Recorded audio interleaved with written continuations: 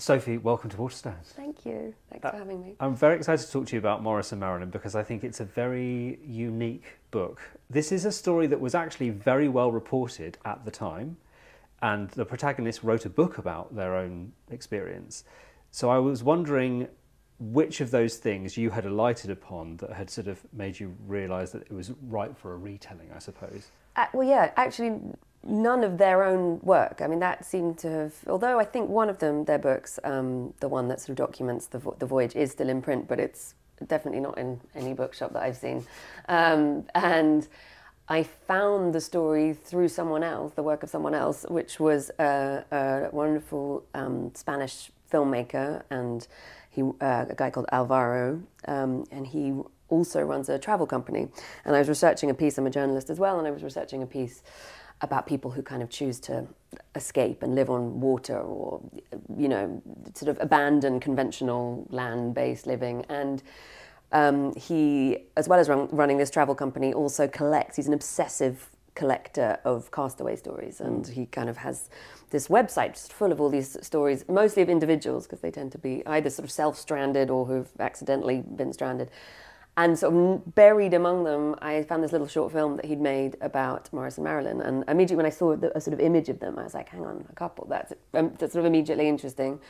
And then I found out they were English, and I was like, oh, that's more interesting. And then I found out that they'd been adrift for nearly 4 months. And I was like, how on earth do I not know this story? And relatively recently, you know, it was only the early 1970s. And so I watched this film, and the film contained an interview with Maurice as an old man. And that just kind of got me immediately, because it's a very moving interview, but there's something about the way he talks about the experience that he had adrift in the middle of the Pacific Ocean with his wife that is just incredibly sort of humanly captivating, and something particularly about the fact that he's reflecting on it sort of 40 years after however many years after the event. And I was sort of sold from that point, but I didn't know at that point whether there was going to be enough material to actually write a book. I knew it was a story worth telling and you know, potentially worth more than just a piece or an article. But then sort of came the process of like finding out if there was enough to tell it with. Yeah, well, that's really interesting, because as you say, it could have just been an article, like, oh my God, what a fantastic story. And what you have done is you have sort of, it's far more fleshed out in this book, and I want to ask how on earth you have managed to achieve that. But what was the point at which you realised that it was going to be a book rather than an article or a piece like that? Yeah, it was only once I'd found sort of all the material, or most of the material, or actually really a key bit of material. So I quickly got hold of 117 Days Adrift, which was their sort of, I think, very successful at the time book. And I've met a few people who've read it or have it on their shelf. And it's often people who are, you know, real obsessive sailors, or, you know, people who are really into kind of sailing literature, but it's quite niche, and not many people I know have heard of it. So I sort of read that quite quickly, but it's very short, it's very factual, it's a very vivid about the sort of experience in its own particular way, but it's sort of limited to the experience, and I knew I wanted sort of more than that. And then it was quite easy to start tracking down sort of coverage, because they were briefly very famous, and so there was lots of sort of articles I could quite easily gain access to, but I knew there must be more out there, and so I enlisted the help of a brilliant archive researcher, a guy called Gregor Murbach, who dug out lots of sort of audio and video and sort of old newsreels, and had access to archives all over the world that I wouldn't have, you know, been able to get into myself. But actually the key thing was a tip-off from a very dear friend of theirs who sailed with them, a guy called Colin Foskett, who I'd sort of tracked down and started talking to and ended up spending quite a lot of time with. But he was like, oh, have you read the letters? And I'd seen a book online that I thought was by the same Maurice, but Maurice Bailey, and I hadn't got hold of it yet. And then I got hold of it, and it was a self-published book of letters that he wrote after Maralyn had died, so much, much later in life. And in a way, it's sort of covering exactly the same territory he'd already covered. It's a series of very detailed, quite laborious letters in his sort of inimitable style, which, you know, cover all the sort of adventures they had at sea. And it was sort of amazing having another telling of it, and it had more detail because he was sort of looking back on it all rather than rushing a book out just after the event. But what was really incredible about it, and I guess that was the sort of clinching moment of knowing that it could it was sort of worthy of a book was that each letter seemed to begin and end with just these sort of kind of howls of pain, really, and of grief, because he's writing them about a year and a half. He starts writing them about a year and a half after Maralyn dies. And he's a man just, well, sort of ironically adrift again in grief. He really, she was the sort of driving force of so many things, and of much of their relationship, and of much of him as a person in the world, because he sort of struggled as a person in the world in lots of ways, Maurice. And so he just expresses that at length and in lots of different ways, and very honestly and very intimately, because he's essentially just writing them as a letter to one other person, although he ends up putting them in a book. And I found the book on secondhand Amazon or something. It's sort of out there. I think there were about 200 copies out there or something. That was the sort of the moment I knew it could be something more than just a piece. As you say, the book that they wrote on their immediate return, 117 Days Adrift, quite a dry book filled with lots of detail about boats and measurements and things like that. Yeah. And even with the sort of other bits of archival footage that you found, it's still quite a leap from there to be able to flesh it out into a piece of narrative non-fiction. Yeah. And I am genuinely sort of agog sometimes when I was reading this book, like, how have you managed to do that? Because I feel like I'm absolutely there with them. How have you managed to make that leap? Is there much invention in the book, or is it simply a question of taking the facts that you know and just writing them in a way that makes them more accessible? Yeah, it's a really good question, and a really fair question, and I really wanted it. I'm a big reader of fiction, and I wanted it to read like fiction, but it's not fiction. Every fact in the book is true, and but I think I'm used to, I write a lot of sort of long articles in my journalism, and I'm used to sort of taking quite, I suppose, dry subjects and trying to make them as sort of narratively compelling or as sort of character-led as possible. And those are always the pieces I like to read the most, and the books I like to read the most, is where you've got sort of people at the heart of it. But I'm also, I suppose, used to sort of drawing on just anything you can. So there's a lot in the book which isn't from them necessarily. I spent I've never been sailing in my life, but I spent a lot of time watching like David Attenborough documentaries about the oceans, or like reading, I don't know, everything from like Moby Dick to like Rachel Carson books about the oceans, and like just all sorts of stuff. So there's lots of kind of description, and I suppose trying to kind of create atmosphere and a sense of what it would like to be at sea and to be adrift, which comes from all sorts of other places, and I feel like is a legitimate thing to do, and I'm not sort of attributing that to them, but it's more like, well, this is the ocean, When you're out in the middle of the ocean, this is what it's like, I guess. And so I guess it was, and then, I mean, thank God for Maurice's like, obsessive attention to detail, because you really, even though he wrote it in his sort of particular way, which could be very impenetrable and quite sort of laboured and sort of burdened, it's packed with detail, and he really didn't stint, so. And actually the other sort of blessing, although I wish they had been, and I wish they were alive, to tell me sort of everything, but there were a lot of friends and people who've been sailing with them who, namely Colin, who I could talk to at length, and who gave me lots of photos and lots of material. And there's that thing when you're talking to someone about a person that really brings them alive, that you can get those sort of micro dynamics and inflections and ways of talking and ways of being, and especially if, as Colin had been on a boat with them for 9 months or whatever, in most extreme circumstances. That was their second voyage, not the calamitous voyage. So he could just colour in so much, and that was incredibly helpful. But a lot of it is like, in terms of trying to create that sense of I don't know, something larger than the bare bones of it, is like, just sort of that kind of stitching together of anything you can kind of lay your hands on any colour and any emotion, basically, that you can find in the material. Before any of this happened with the boat and the shipwreck and the rest of their story, what I found really interesting was this sort of their meeting, because they're quite an odd couple. And I wondered if you could sort of talk a little bit about what it was you think about each of them that made them come together and become this sort of very tight unit, if you like. They are such an odd couple. And it's funny, quite late in the process, I tracked down Maralyn's half-sister, And she was sort of talking about them and them meeting and sort of saying, she could have had anyone. And like slightly implying like, why did she pick Maurice? But I'm glad she did. And I think, there was quite an age gap. There was not that big, but 8 years between them. But she was very young. She was sort of 21 when they met and he was that much older. And he, as a sort of, in the 60s, as a single man, he was out climbing mountains and flying planes and doing all these things all these sort of quite extreme, adventurous hobbies, which was part of his way of kind of dealing with what was otherwise, I think, an existence that he didn't enjoy very much. And I think that was very exciting to her, when she met him. And she like had this sort of innate chutzpah and adventurous spirit, but it hadn't found much form yet. She hadn't been able to express it yet. So I think he was a kind of passport to the world in a way.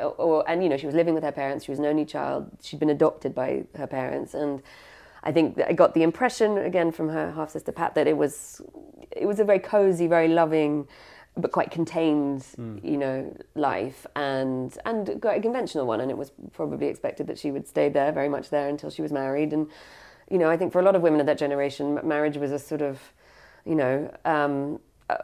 a way out in a way. Yeah. And I think he offered a particular way out that she could see, oh, hang on, this isn't just going to be a conventional marriage, we could go places. Yeah. And so I can sort of get it from her point of view. From his point of view, obviously he just realised very quickly he'd hit gold, So I think he knew immediately that she had this sort of energy and optimism and light and life that he didn't feel he had in himself or in his life, and he knew he was onto a good thing. Yeah, they complement each other, I suppose, and it's only through those different facets of the character that they could probably go on to do these incredibly not reckless but sort of adventurous things that they did together. That spirit, as you say, that's in both of them, of adventure and a sort of restlessness, like not wanting to be stuck. They worked really hard in order to be able to get this boat to go on this voyage. And there's a moment when they first leave, and in Maurice's words, he talks about that real division that happens once the rope is cast off and you leave fixed land and you get out on the water. It's the kind of thing that actually gives me the fear, because I'm slightly fearful of the water. But he talks about that sort of break, and it's almost like an escape. And I wondered if you had a sense of what it was he was trying to escape from, because he does feel this relief once he gets on the water. Yeah, completely. I mean, I think he is very eloquent on that point and was very clear about it, in terms of what he was trying to escape. I think he had a pretty unhappy childhood. He was a sort of a strict and quite religious sort of upbringing in various ways, and something that was something he rejected quite early. And so I think he was sort of trying to escape childhood, and then to do that he'd moved to sort of Derby, and he'd got a job, and he was in a printing press, and that also felt quite limited in its own way. And and he was sort of desperate to escape Derby. He was sort of always wanting to escape, I feel like, Maurice, from such a sort of early stage in his life. And that sort of took physical form of like, okay, if I can then it was England, I've got to like leave this. Everything felt oppressive to him, I think, sort of daily life, sort of daily working life, but domestic life, sort of the kind of jobs and chores and all of those things. He just wanted sort of out. But I feel like when someone wants to escape on every front like that, there's the sort of underlying message, isn't there, that like they're escaping themselves to an extent. They're trying to escape themselves, and I think he always was, and that's why Maralyn was such a sort of gift for him, because she was a sort of way of escaping himself, because she kind of allowed him to think and in a different way and live in a different way. But so was doing a voyage like this. It was like, you don't get much more extreme, I guess, than two of you trying to sail to New Zealand from England. And so that was the sort of ultimate escape, I suppose. And to him, it was also always this thing he would keep saying was about trying to get away from civilization. It was really trying to get away from people, and as though if you were sort of out in the middle of the ocean, finally you might feel free. And I suppose that was one of the things that always sort of got me about him, was I don't know, it's the sort of myth of that in a way, how we think and we all sort of have that feeling, I think, sometimes of like, if I could just get away, then things will be okay. And of course you end up in that place, and turns out you're still there, and with all your same thoughts and problems and everything else. But I think he felt that very, very acutely. And I think in a way, the open ocean, did give him that in a way. I think he did sort of absolutely revel in the sort of in nature and in the sort of wonder of that, but also the sort of nothingness of it. I think being kind of at one with like the stars and the water was a sort of very, as close as he got to a sort of peace, I think, in a way. You have to be careful what you wish for, don't you? Because Yeah. what happens on that voyage, we want readers obviously to discover all of the sort of plot points, but I guess, we know that the boat is hit by a whale, it sinks, they are then adrift for, as you say, nearly 4 months. And then absolutely left to their own devices, just the two of them in the middle of the ocean. And that physical survival is something, as you say, through your research, that you're able to describe really well, how you have to find a way of collecting water, how you have to find a way of food, finding food to eat. And some of those scenes are really quite grim for somebody who's used to a sandwich from Tesco's or whatever. But there's a mental aspect as well, and some of those demons that you've mentioned, him sort of trying to escape, he's left to kind of fester with. And the quiet and subtle ways in which Maralyn is this incredible person trying to keep their spirits up is one of the absolute joys of this book. Tell me a little bit about her and the very clever ways in which she just tries to keep him alive, really. Yeah, I mean, I think what she realised quickly, he's pragmatic, Maurice. He can do stuff and he can sort of fix things, and he's very good with, technical things, but, my God, he can take himself down. He very quickly was sort of succumbing to like despair, really, and just didn't really have any hope in their survival. And he writes about this, very, very honestly, especially in the later book of letters when he's looking back and it's sort of more clear-sighted, I guess, about his limitations in that sort of setting. And she was the opposite. She just, and it's funny, you get that from his account, that he's always crediting her with being the reason he survived and they survived. But you also get it in her. So I didn't mention before that one of the key sort of sources was the diary, that the sort of day-by-day diary that she kept while on the boat, on the sort of life raft that whole year, and you get it in there as well. You get this just absolute kind of, it's very factual, it's very precise, but it's just this kind of pragmatic stoicism, which means that everything is just a challenge to be overcome, and you just never allow doubt in. And there's these tiny moments when she will say something like, depressed or miserable, no hope, cold and wet or whatever.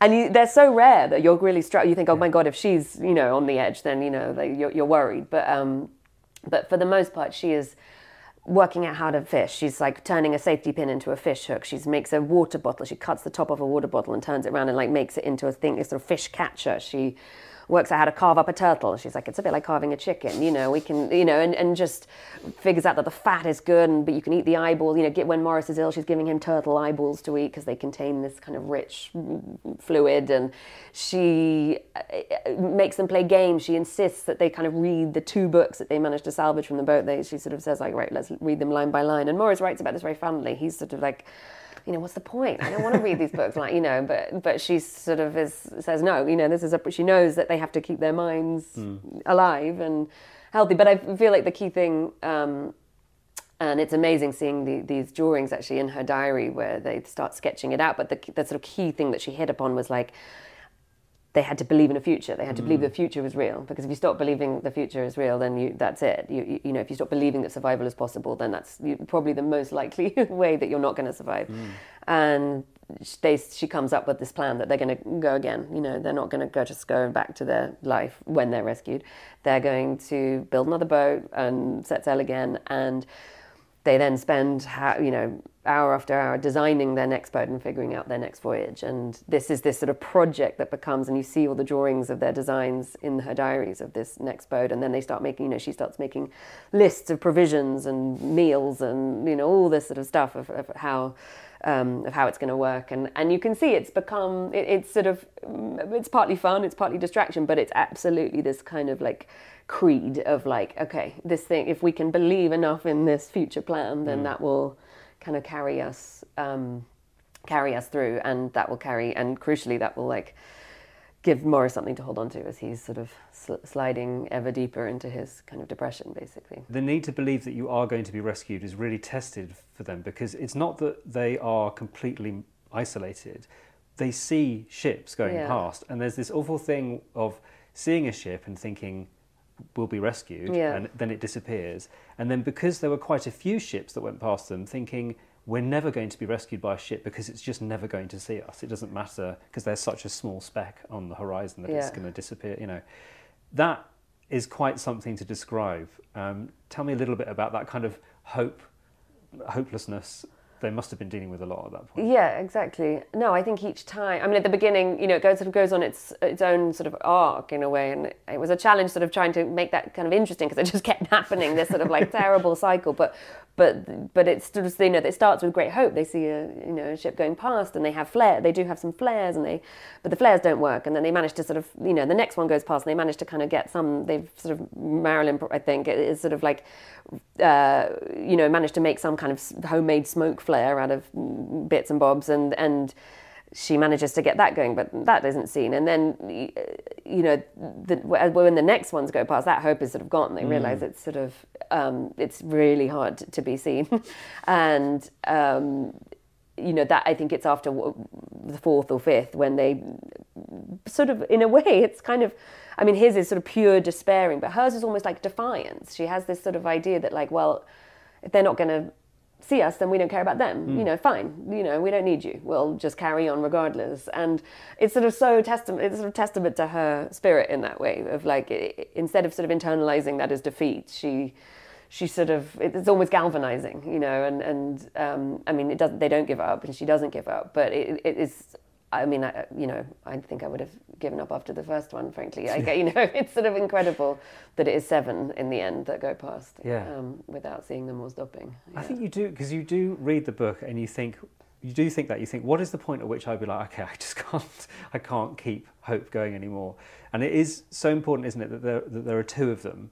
If you are there with somebody else, that does make all the difference. But there's also something about their relationship, and the book is filled with these really tender moments that are observed by us, the reader. There's one where she takes a comb and she's combing when they're in their most sort of bedraggled state, she combs his hair and sort of strokes his cheek, and it just makes your heart just kind of absolutely break like that. Tell me a little bit about, again, because that's your writing that helps bring that sort of thing alive. Why was that so important, I suppose, to describe their relationship? Yeah, well, I think that's what, I mean, going back to sort of the initial kind of encounter with the story, I think that's what just got me immediately, was like, oh, hang on, it's one thing sort of, we're so familiar in literature with these sorts of stories, right? They're kind of a classic, canonical kind of story, you know, the sort of survivor story or the shipwreck story. There's so many of them, but so often it's either an individual, or it's kind of, or it's Lord of the Flies, or it's a group, or, you know, or like reality shows. You've got, you know, but it's sort of so rare for it to be a couple and that sort of, you know, any couple event, you know, will know that life is a sort of series of tests or challenges, and that it's how you navigate those.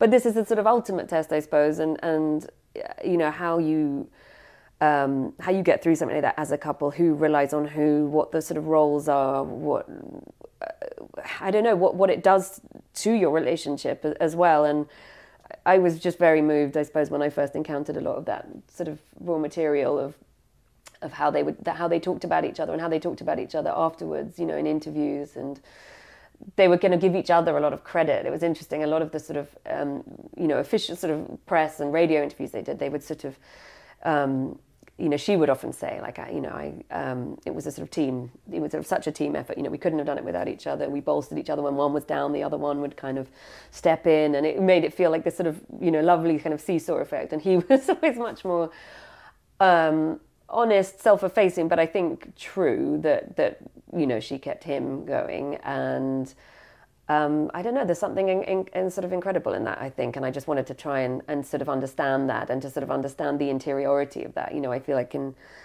a lot of nonfiction, you tell a story from the outside, and it was just very fortunate in this case that I had enough material from the inside, and you know, from them, and from their sort of inner experience of of this and of each other, and not just at this stage in their life, but sort of later in life as well. And that just felt like such a sort of gift. I wanted to kind of do justice to that, I suppose, the sort of, the inward version of it as much as the external. We were saying earlier about how the book that they wrote, 117 Days Adrift, is quite a dry text, and it feels like if they were writing that book today, a publisher would be instructing them to write a book that was really sort of filled with the lessons they learned from their experience. Yeah. And I wonder whether, from your experience of writing this book and really getting inside both of their heads, whether there were sort of lessons that you can take away from it, whether that's sort of in terms of relationships or marriage or even just basic humanity, because it feels like it's filled with these sort of little gems that kind of make you think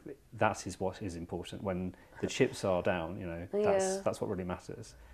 Yeah, wow, that's a good question. I don't think I feel any wiser as a result. No, I suppose I feel like, I don't know, it's what just is always like, it's what, I don't know, I suppose motivates me to write about anything is people and what, I don't know, how you kind of get through life and I suppose, for someone like Maurice especially, he found life really hard, as a child, as a single man, as an old man, and he had this sort of window of life with Maralyn where it was less hard, but he was still Maurice, and he was still grappling with things. And I suppose the thing that I took away maybe most strongly from that their sort of life raft, the chapter, was like that sense of, everything he'd been trying to do up to that point was to escape, to get away from people and to sort of feel as free and alone as sort of possible. And yet actually the thing that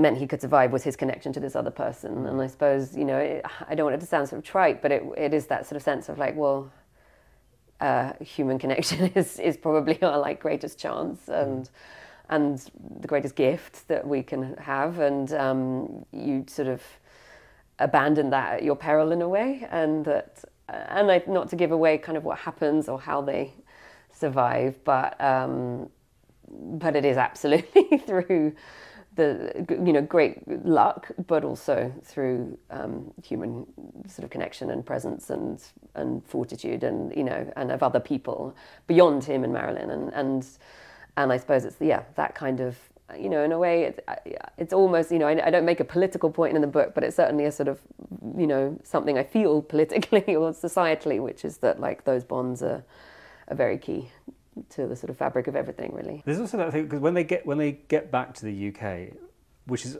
sort of after quite an extensive publicity tour on their way sort of home, but there is this sort of almost comedy about returning to a normal life after you've been through something like that it feels incredibly mundane and sort of trivial compared to the survival they've been through.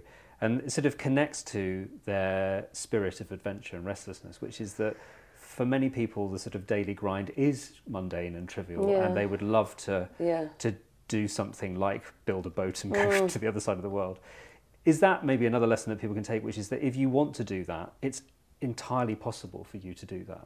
Yeah, for sure. Although what I would say is that, and it's sort of something I love about them as well, is it's a hell of a lot of work, and it's and it's really grindy work, especially sailing. I mean, again, I'm not an expert in boats or sailing at all. I had to sort of read a lot and ask for a lot of help on that stuff, but it's a sort of amazing kind of paradox in a way, because it's all in this sort of name of freedom and getting out there and adventure, but what that actually means and what sailing actually involves is this complete grasp of minutiae and sort of specifics and control and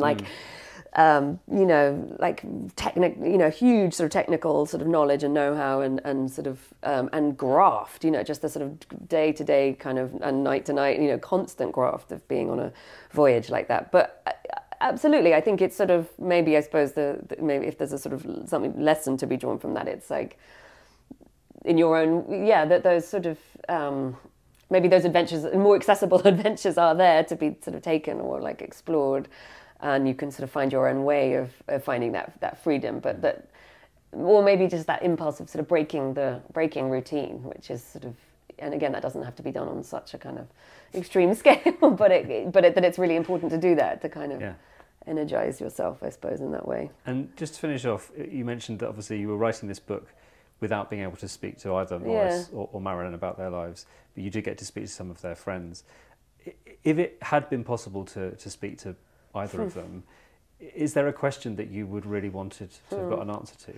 That's a really good question. I think if I could ask them, you know, there's this moment where they have to come back. They do another voyage and they eventually come back to England, and they sort of settle back down in a sort of life that's very similar to the life they left. And like, there's sort of practical and financial reasons why they had to do that. You know, they needed to sort of get jobs and earn money and pay a big tax bill, and you know, they've been away a long time, and there was sort of restrictions to their lives, as there are restrictions to all their lives.